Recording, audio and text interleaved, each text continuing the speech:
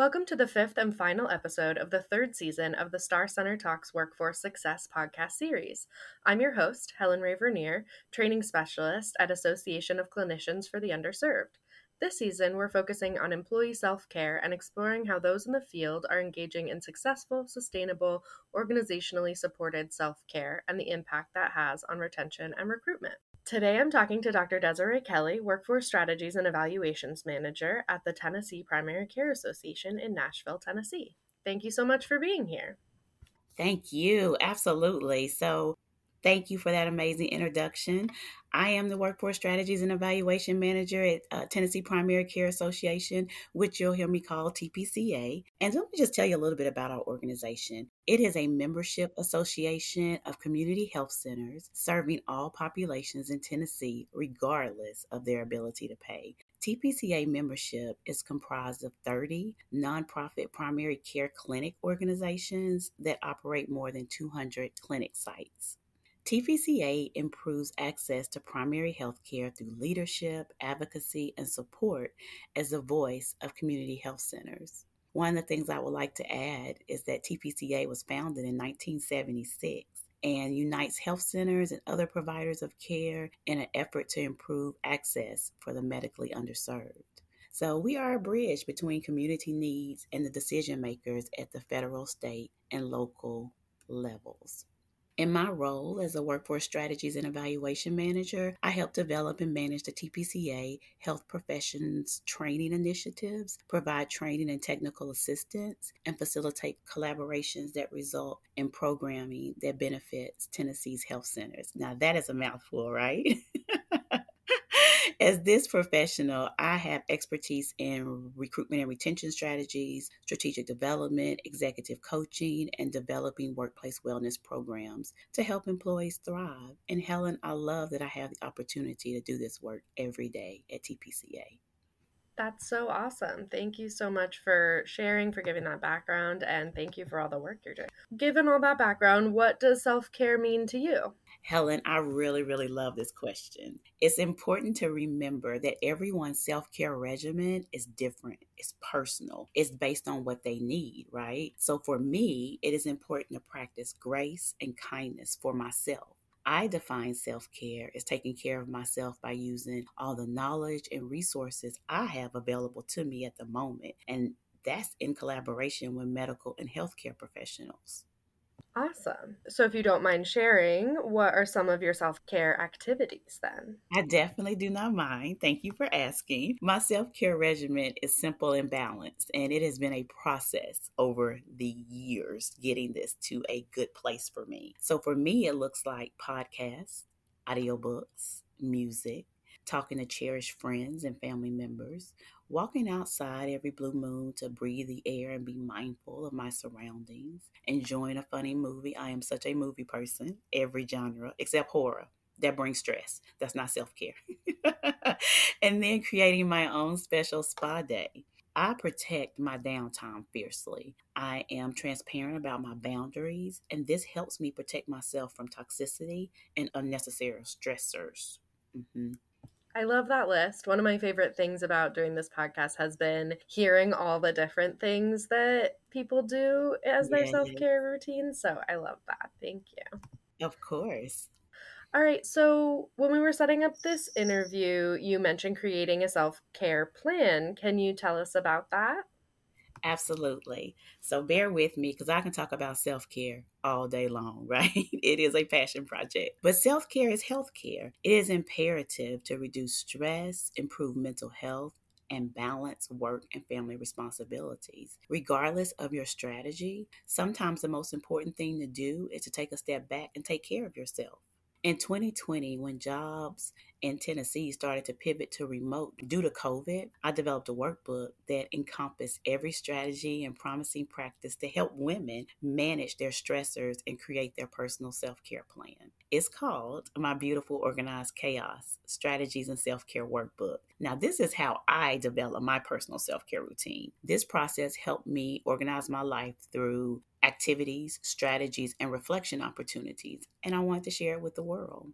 Over the decades, I observed one important factor when it comes to self-care. it is not prioritized. Our lives can be more fulfilling when we practice self care strategies and set boundaries that minimize daily stressors.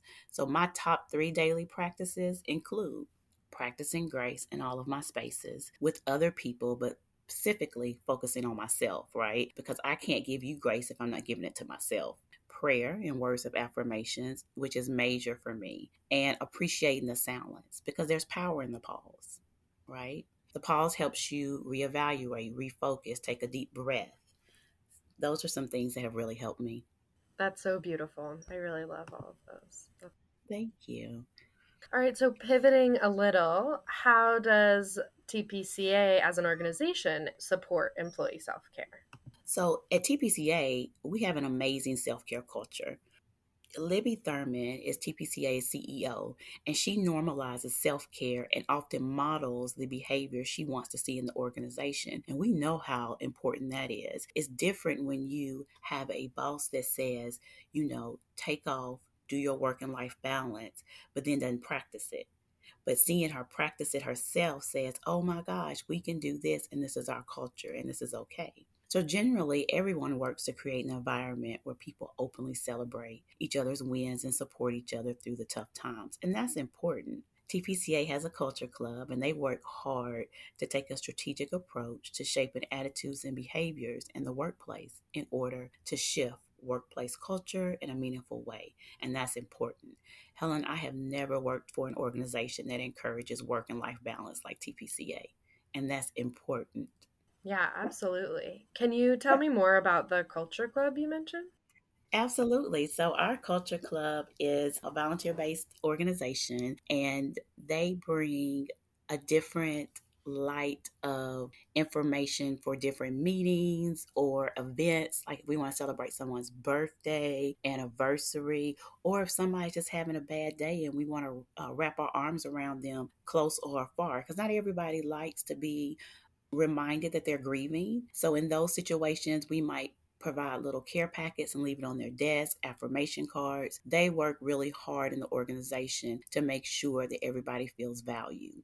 One of the things that I like that the Culture Club does after every one of our meetings, they have a question. And the question is about any and everything to provide an opportunity for people to bond on different things. It can be, trying to think of one of the ones that really had me laughing. If you wanted somebody else on Mount Rushmore, who would you want, right? And why? And it just gives you insight into that person's thinking and way to laugh. If you had a superhero power, what would it be? And it's just a moment for us to get out of our heads and bond and connect. They do a lot to help support the employees and make sure everybody is thriving.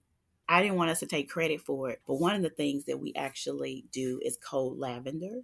And we took that from a nurses group. And I don't even remember what the nurses group are, but what happened is they'd had so many deaths at the oncoming of COVID that when they saw a nurse struggling, they would call a Cold Lavender, and the nurses would go support that nurse for 5, 10 minutes, however that nurse see fit. If you want hugs, if you want to vent, if you want to take a walk, if you want to cry, right? And I thought, man, how can we use that in our organization? So I brought it to the Culture Club, and that's how we effectively help our staff who are struggling. Because we've had staff that have had deaths in the family, various barriers and challenges just because of life, not to mention what COVID has cost life, right? And so when they did that, it was kind of amazing because, it lets people know, number one, if you want me to cry with you, I'm going to cry with you. But if you want me to take a step back and just leave you some chocolate or some tea or some affirmations, we can do that as well. And that's real workplace support. I think that idea of we'll meet whatever your stated need Right. is so cool and important. It is. That's so cool. Yeah, I don't think I've heard of another organization with, that kind of group specifically. Of course, other folks have different kinds of things, but that sounds like a really cool opportunity and option for an organization. That's awesome. Absolutely. All right, so how can organizations underscore the importance of self-care without placing undue responsibility and burden on individuals? This is a great question. So, leaders and employees who are supported and taking care of themselves while achieving the goals of the organization, they tend to be more motivated, engaged, and they'll perform better. In order to produce well being in the workforce, leaders should try to create a culture that promotes and enables self care. Like, it's okay to take a moment away from your desk. It's okay not to eat lunch at your desk. Matter of fact, encourage it, right? Go into the cafeteria, a little workspace that you can bond and talk to other employees for a moment on your lunch break, right? So, one of the most effective methods is when executive leadership models the behavior they actually want to see in the organization. I think is what I'm trying to say. Mm-hmm. Yeah, I love too that perspective of like it doesn't have to be this huge thing. It can Mm-hmm. be self-care can be a small moment of honoring yourself as a person who needs and deserves breaks. That's it. That's it. I love that. And one of the things, as everybody is coming back into the office, for the offices who are doing that, you're putting down those barriers, trying to relax in the midst of a pandemic, but we still have to unsilo ourselves, right? Because we were so in that stage of, oh, mask protection, stay a certain feet away from us. But now you have the opportunity to get out the office a little bit, have that connectedness with your employees and your staff. And TPCA does a really great job of that. So I know I find myself 2 or 3 times a week going out and searching out employees and colleagues that I have not seen for that week and say, hey, how are you doing? Just want to say hi. I'm missing you. Going back to the office. I just wanted to let you know that you were thought about, right? And I found that keeps me connected even in this space that we're trying to maneuver. Absolutely. That makes a lot of sense.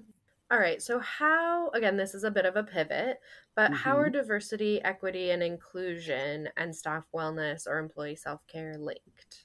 So, and this, of course, is my professional opinion, right? But workforce diversity and inclusion are closely linked to employee mental health.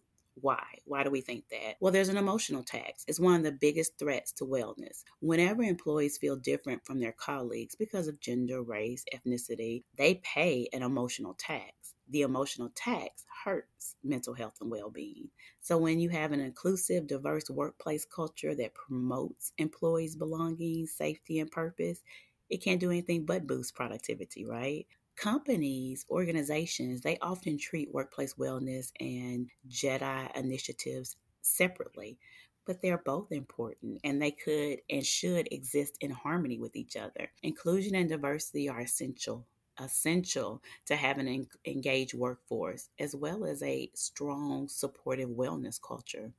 People's mental health and well being are directly affected by diversity issues. Lack of representation and support, as well as microaggressions, biases in the workplace, and racial violence outside the workplace, they affect everyone's overall well being. Whether they deal with it intentionally or unintentionally, it affects you, right? So when it comes to building DEI initiatives, employers can have a big impact by acknowledging that link between mental health, financial wellness, and overall well being. So, when employees take the time to understand their employees' unique needs and meeting them on a personal level, it can contribute to improve well being across the organization. I've seen it happen. That makes a lot of sense. All right, is there anything else you'd like to share with our audience before we wrap up? Helen, thank you so much for this opportunity. I am a big advocate of self care and could probably really literally talk about it all day. I've did a lot of different speaking engagements and wellness presentations. But one thing that I want to leave with the listeners, make time for yourself. Small actions can have big results on your mental health and self care. So follow these 4 easy steps. Give yourself credit. You are really doing the best that you can. Tackle stressors one at a time. Be kind to yourself. Ask for help. And that looks like your supportive circle, your clinical therapist, right? Your medical doctors. Make sure that you are taking the best care of you because there's only one of you, right? Helen, thank you so much for letting me share some of my practices and expertise. It's been a dream come true to be a speaker on this podcast. Thank you so much. I know I personally will be listening to this, especially that last part when I need those affirmations. So thank you so much for joining us and sharing that wisdom and expertise. It's really been such a pleasure to chat with you. You too. Listeners, thank you for tuning in. We hope today's conversation provided you with ideas, suggestions, and insights into ways you can approach, encourage, and organizationally support employee self-care, wellness, and resilience at your organization. Be sure to check out all of our free workforce tools and resources found at chcworkforce.org.